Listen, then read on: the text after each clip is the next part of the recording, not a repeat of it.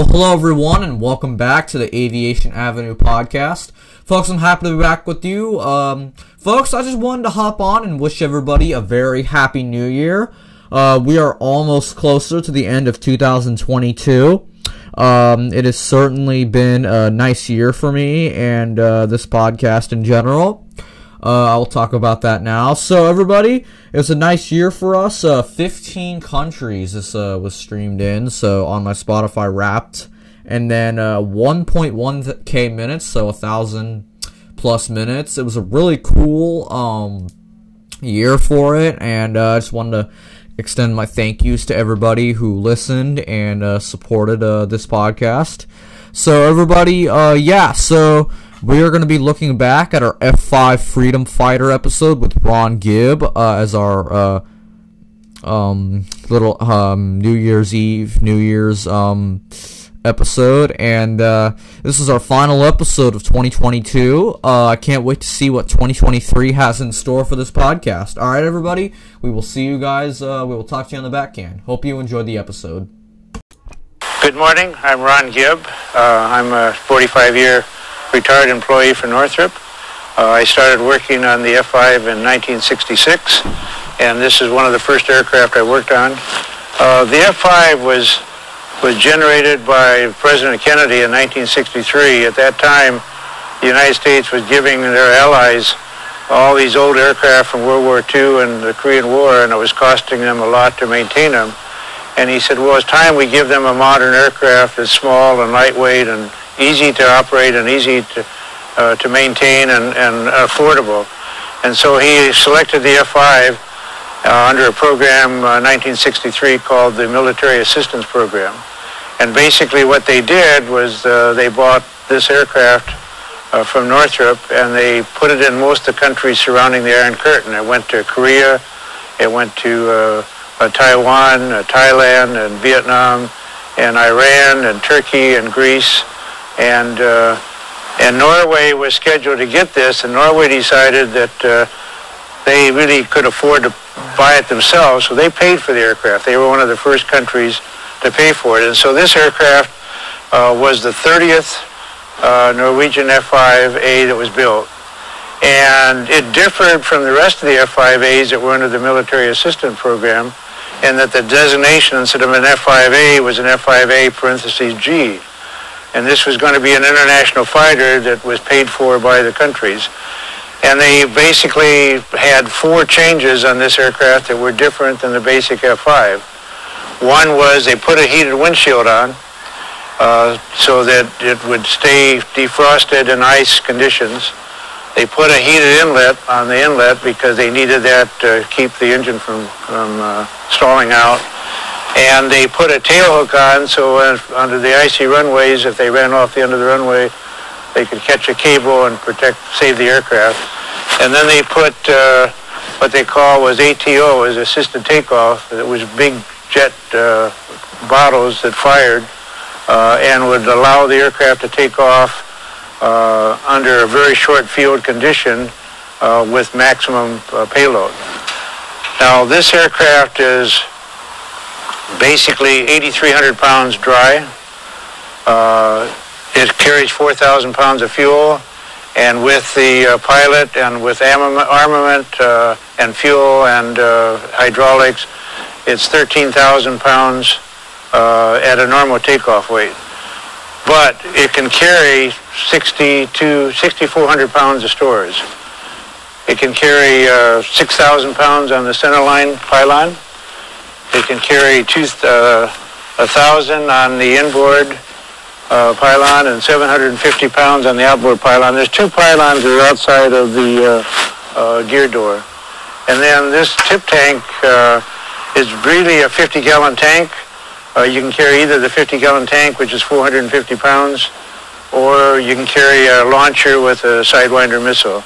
And because this gave them quite a bit extra range, most of the countries flew with the tanks, and for their normal operation, and they saved the missiles and the launchers for if they went to war. But that assisted takeoff allowed them to operate in fields and meeting their NATO commitment, because Norway had to go anywhere in Europe to help protect the the countries there if there was an invasion by Russia. So when you look at the 6,400 pounds of external stores, and you add that to the takeoff weight of 13,000 pounds plus, you basically had a maximum weight of 20,000 pounds. So you had an 8,000 pound airplane that weighed 20,000 pounds at max takeoff. When I hired into the F-5 program, it was a very small program. Northrop was about 3,000 people in 1966. And I hired into the mechanical design group that was headed by Charles Strayer. And in the mechanical design group, you had 30 engineers. And basically those 30 engineers are broken up into the armament group, where there was 4 or 5, the cockpit group, where there were 4 or 5, the hydraulics group that were about 5 or 6, the landing gear, and the flight controls. So those 30 people did the bulk of the design on the major mechanical hardware.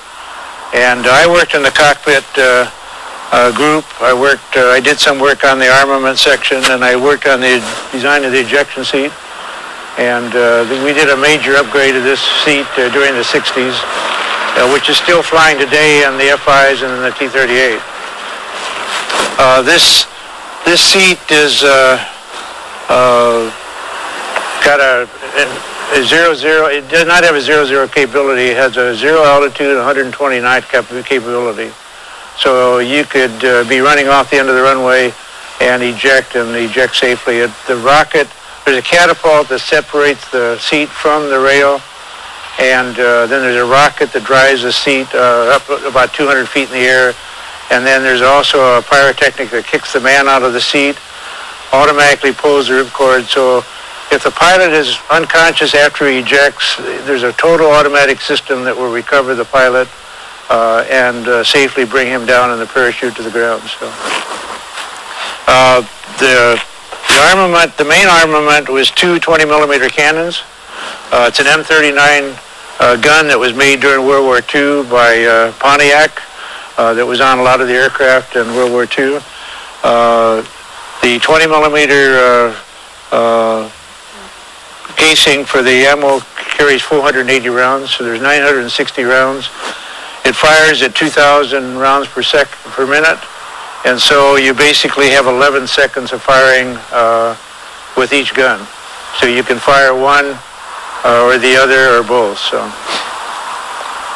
and most dogfights, you would maybe have 3 shots or 3 seconds each, and that's it.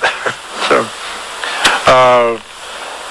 the F-5A also had an RF-5A version that Norway had, and basically, and I worked on the design of that. We took this sheet metal nose off and we put a magnesium casting on it, and it had 5 cameras. It had a forward oblique camera, it had a tri-med array, and then it also had, the cameras could go to different positions, but they were 70-millimeter cameras, and they had 3 different lenses. So you could cover 180-degree coverage and a forward oblique, or you could cover stereo with split verticals. And Norway used that in their operation, and I had the opportunity to go to Norway in 1970. They were in a NATO competition in Denmark, and I spent a week in Denmark, and then I went to Norway and saw their operation at Rygge and at Bodø airfields. Rygge is just outside of Oslo. There's a couple of stories about Norway. When I was there, one of the pilots landed in a snowstorm, and he had 350-gallon tanks on. And the pilot called to him, and they said, "Well, I can just barely see you through the snow," but he says, "You haven't cleared the runway." He said, "You need to clear the runway." And he says, "Well, I'm almost in mill power." And he said, "The aircraft is just barely moving." He says, the snow must be so thick that it's holding up the aircraft. And so the guy in the control tower finally got the binoculars on him, and he said, "The problem is you didn't put any gear down. You landed on 3 tanks." So they went out and they jacked up the aircraft, and they brought in the hangar, and they did an inspection, and the paint wasn't even scraped off the tanks, and they weren't even dead. There was enough ice and snow that he landed on on a soft cushion. So they had a plaque up on the wall to commemorate his landing with the gear up. And then there was another plaque where there was a big limb attached to a frame. And one of the pilots came back. He was in a firing mission, and he fired the cannon, and it hit out of a tree and blew some limbs off, and the limbs flew up in the air as he flew through it, and one of the limbs went into the intake and stuck. And so when he got back, they took the tree limb out of the intake and put it up on the walls, a memento. So. And then there was another story there about one of the pilots was doing a ground strafing run in northern Norway in the wintertime, and there were troops on each side, and the idea was to go down and simulate a strafing of the troops. And after he made the pass, he had a centerline tank on, and after he made the pass, there was a furrow in the snow where he was so low he left a streak in the snow with the centerline tank. So the aircraft is very durable, and the structure of this is very efficient, and there have been very little problems with the aircraft. The T-38 is now 50 years old. The T-38 is the predecessor of this aircraft. There's over 700 still flying. The aircraft was designed for 4,000 hours, and the top T-38 has 20,000 hours on it. And the average T-38 at 50 years has got 16,000 hours. So it's, and they replaced the cockpit longerons, they replaced horizontals. The horizontal is another example of the efficiency of this structure. The horizontal is an example of the lightweight concept, lightweight structure that Northrop developed. It basically is honeycomb with just a thin skin on it, and there's an upper and lower skin, and then there's a rod that goes into the control actuator. But the horizontal weighs 40 pounds, 43 pounds. And the technique of getting this honeycomb to bond to the skin was what was developed by Northrop. And basically the life of the horizontal is like 2,500 hours. So it helped contribute very little weight to the aft end of the aircraft. Aircraft are usually always tail heavy because of the engines, and this allowed the structure to be lightweight here. So the J85-13 engine, which weighs about 600 pounds, has a capability where they can bleed off part of the compressor air to eliminate stalls. And so these two exits are the bleeder for that for the third, fourth, and fifth stage of the engine. And then this axis here is if there was a fire. And one thing about the J85 engine, there's been very few fires ever in the whole history of the aircraft. But you could open up this door and stick in a fire extinguisher on the ground if there was a ground fire. So if there was a fuel leak or something. So. And then this is an indicator. This is a hydraulic reservoir on each side. There's a separate one for each engine. The aircraft has two systems. It has two engines. It has two sets of controls. Everything is duplicated in the aircraft and make it redundant. It's very reliable cables and actuators. And so that's what's made the aircraft safe, and it's what's made it durable. I remember Welko Gassage said that when they sold the T-38, the average accident rate of pilots was like 23 major accidents per 100,000 hours of flight.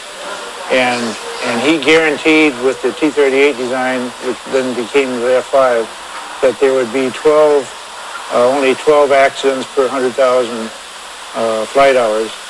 And on the life of the T-38 right now, after about 13 million flight hours in 50 years, the T-38 is averaging 1.5 accidents per 100,000 flight hours. So it's way, way under what the current competition was from. The current competition of the T-38 was a F-100D. And you don't see that on this aircraft because there's only one canopy, but the head of the Air Force made Welko Gassage go out, and he was about 6'2" and weighed about 220 pounds and 230. And he made him put on a parachute and go try to climb in the back cockpit. of the F-100D, and it had a single canopy, so that the back of a portion, the canopy was at a low angle, and he couldn't even get in the aircraft. And so he came back and edicted that there would be 2 canopies, and they made him wait for 45 minutes before they hooked up hydraulics. And so he said, not only will there be 2 canopies, the canopy will be mechanically operated, and I'll show you that mechanism over here. So anyway, in order to keep it simple and not requiring any mechanical design, there's a handle in here that when you open this up, it comes out, and you can twist that, and you can unlock and open the canopy and close it. And then if you have to climb in, there's a ladder here and a handle here. This ladder comes out and comes down, and you can open up and step on it. You can climb in the aircraft without having to have another ladder system. So there was a lot of self-sufficiency built into the design that was a result of lessons learned from other aircraft. So one of the feedbacks that we got back from Norway after they started operating the aircraft was the heated element in the windshield provided another surface. So there was an outside surface and there were 2 inside surfaces, and it turned out, and the coating on the outside surface was the heating element. And during the wintertime, what happened was when they flew the aircraft, the wind over the airspeed, the air over the windshield acted as a charge couple, and the windshield became a capacitor, and with a real large charge. And one of the pilots, the normal thing, you raise the canopy, you unbuckle the seat, you grab hold of the rail on the top to get out. He grabbed hold of it, and all 4 fingers, the gloves burned off from the discharge, from electrical discharge. So they said they don't think they're going to use the windshield anymore. So they deactivated the windshield. But it was really a safety hazard. One of the guys got knocked on his keister, just from the charge. So. But you do a design thinking you're going to help one thing, and it creates another you weren't even thinking about. So this is called a pedostatic airspeed indicator. It measures total pressure in the front, and then there's a port on the back, which is static pressure. So it gives you a static pressure, and the difference between the static and the total pressure is computed to give you your airspeed. And this is heated so that if you're in an icy condition, you can turn the heat on, and it'll prevent this from frosting up or freezing up, so you wouldn't have any airspeeds. Under some of the flight test aircraft, they had real long booms that also had a orientation wings on it, so you knew what your roll and pitch were. So. But this was the production, and this is pretty standard on all the T-38s F5s. So. Relative to the cannon, the barrel sticks out to this point here, and right here is what's called a gun gas deflector. And what it does is when you fire the gun, there's a lot of discharge from the propellants that come out the barrel. And they had problems with it turning and going down the side into the inlets and flaming out the engines. And so they built a deflector that comes up. It's hydraulically operated. It comes up in 40 milliseconds when you fire the gun, and there's 2 holes in it, so the projectile goes through, but the gas, as it expands coming out, is deflected over the windshield.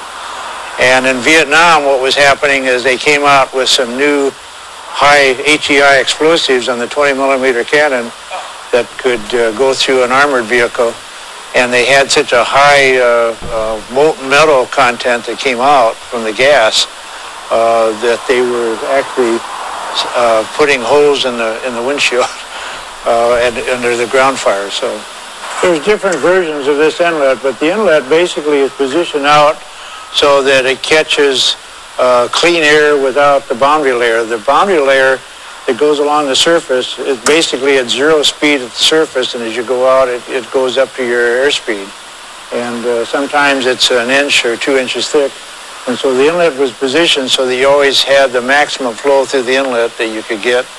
And this is a heated inlet for Norway, but the basic F5 has holes in here, and there's bleed holes that actually suck the boundary layer that's on this surface into the air conditioning package, so you get maximum dynamic flow through the inlet. So this inlet runs at 44 pounds per second for the J85-13 engine, and on each side. And so you got a total of 90 pounds a second of air at max speed, at max engine RPM. So the wing basically weighs 1,100 pounds, and that includes the gear. And it has a flap on the inboard side and the aileron on the outboard side, and the leading edge flap. So you have a leading edge flap, which is on the F5 that comes down manually to help increase the lift, and then trailing edge flap. So that gives you an increased camber and the airfoil. And the T-38 had no leading edge flap, and it had no Lex. What the Lex did was this extension has a huge improvement in the lift characteristics at stall, because normally the wing wants to stall out near the root of the ring, and this gives you a much added lift. And so there's different versions of this in different sizes, but this is basically F5. The F5E is much bigger, and when we did the F20, it was even bigger yet. So every time we do a new wing, we make the Lex bigger. So the speed brake is controlled by two hydraulic actuators, and you can lower it to a position that actually slows down the aircraft without changing the pitch. It's positioned on the wing near the 25% chord, which is the center stability point of the wing. And so when you lower the speed brake, it basically slows down the airplane, but doesn't cause it to pitch up or pitch down. There's a little, depending on whether you have stores, there's certain store configurations that will change it, but basically it's centered pretty good. The aircraft was fueled with a single point fuel developed by Parker Hannifin, where you have the hose from the fuel truck and you hook it up and turn it a quarter turn, and it will feed and pressurize all the three fuel tanks. There's a forward, center, and aft fuel tank. However, even though you have a pressure fitting on the bottom, you do have caps up here. If you had no fuel truck, you could put 5-gallon cans up there. It'd take you a long time to fuel it, but or you could hook up a hose from the fuel truck and fuel the tanks from the top. So that was a backup system. So if this system didn't work, you could always fuel it manually. So.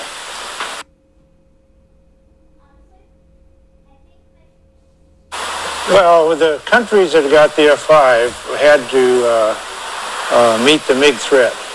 And they had the MiG-15, the MiG-17, the MiG-19, and the MiG-21. When the MiG-21 came out, the Russians built 11,000 of them. And they put them in all the countries that bordered the Iron Curtain. And so the countries, especially Korea and Taiwan and Turkey, they said, gee, this thing's really a little underpowered. If we could have just a little more power, we could be competitive with that aircraft under certain conditions.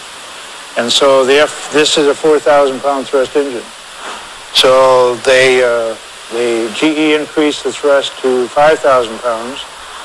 They paid for a demonstration vehicle in 1969, and we flew a two-place 6008 F5B with the engines in it. And then there was a competition for an international fighter between Lockheed and General Dynamics and Northrop. And the F5E won that competition. But that 10,000 pounds of thrust compared with 8,000 pounds, that's a 20% increase. And it increased the fuselage size so that instead of 4,000 pounds of fuel, there's 4,400 pounds, so you had a little more range. The wing could carry 10,000 pounds of stores instead of 6,200 pounds. So, I mean, there was a big improvement just with that one engine change. And the engine changed from 16 inches in diameter to 18 inches. So. And the weight went up from 600 pounds to 700 pounds. So it was still 8 to 7.5 to 1 thrust to weight ratio. So with a 700-pound thrust engine, you were getting 5,000 pounds of thrust. So you were a little more than 7 to 1 weight to thrust to weight ratio. Walco Gassage said that when the team were designing the T-38, most engines at that time, the F-100 engine was a 4-to-1 thrust-to-weight ratio. With the GE J85-5 engine, with the 7-to-1 thrust-to-weight ratio, he had what he called the 5-to-1 rule, and that instead of a 20,000-pound structure in the F-100, he reduced the T-38 structure to a little under 5,000 pounds because everything goes up with that with the engine weight. So if you can reduce the engine weight and increase the thrust in that ratio, then you can reduce the weight of the aircraft. So the T-38 is like a 7,000-pound empty airplane and 12,000-pound full. So. It was another case where Saudi said, gee, if we just had some more thrust, it would be nice. And Northrop was building the aft end of the F-18 and was very familiar with the 404 engine. And so even though Walt Fellers was a strong adamant of only ever two engines, over his resistance, Northrop did a prototype with a single engine, which we called the F-5G. And it was engine-only change, but basically we were replacing two engines with 10,000 pounds of thrust with one that had 18,000 pounds in the same airframe. And so, I mean, you now had a thrust-to-weight ratio of more than one, and you could go vertical. So, and so we developed that. And the other thing that happened was when Jimmy Carter came into office, he said, in his peace movement, he said, we're not going to be the supplier of arms to the world. He says, the Army and the Air Force are not going to sell armament to any other country. If you industry want to sell aircraft, you got to do it yourself. So Northrop made an investment in the F-5G, thinking that, hey, we're in the foreign aircraft sales. I mean, we have aircraft from 30 countries. We need to do it ourselves. So we developed the F-5G, and it turned out to be very good. And then we had a sale to Taiwan, and Reagan came in and said, oh, I don't want to offend the PRC, so I'm not going to let you sell it to Taiwan. And then politically, the Air Force said, well, we'll evaluate where the F-20 should go. Well, the Air Force realized if they could sell more F-16s, then it lowered their price of the aircraft. And so you had the fox in the hen house making decisions as to who was going to get the hens. And so the Air Force just resisted any effort to market the F-20. So. And finally they got to a point where the F-16 was replacing the F-5 in all these countries, and we had one competition between the F-20 and an F-16N for the Navy, and General Dynamics cut the price in half. So.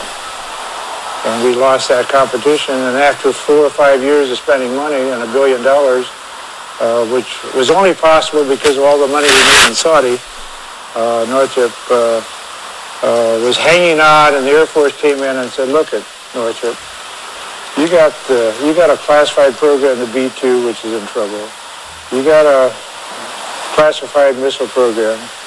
You got other programs that you aren't paying attention to. Forget the F-20, and your customer is the U.S. Air Force, and go do your job right. And so that's when they pulled the plug, and they focused on the B-2. So, and probably rightly so. But I mean, it was a shame that it was such a good aircraft. Really performed well. So. And look at all the money we spent trying to market it, even with a red and white paint scheme. So Israelis have done quite a bit. We had aircraft in Chile, and because of the human rights, Chile was embargoed by the U.S. government. You couldn't do business with them. IAI in Israel went down and picked up an aircraft and brought it back and reverse engineered it, and put in a whole new radar and a whole new HUD system. And once they developed that capability, they're very competitive and very low cost.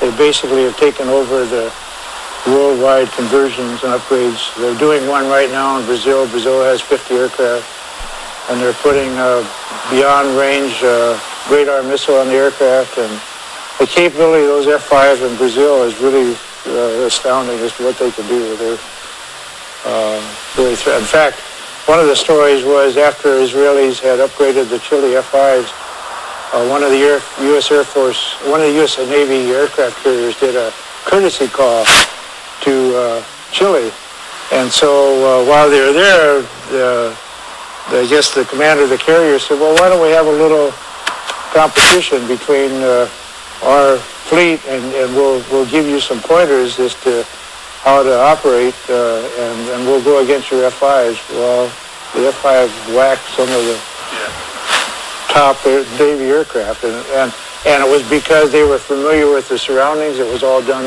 in Chile deserts. They knew how to operate low. They'd pop up, and they'd only be visible for a short period of time. And this aircraft has got a very low signature. It's about 1/6 the size of an F-18. So radar-wise, when you look at it, especially head-on, it's hard to find. So.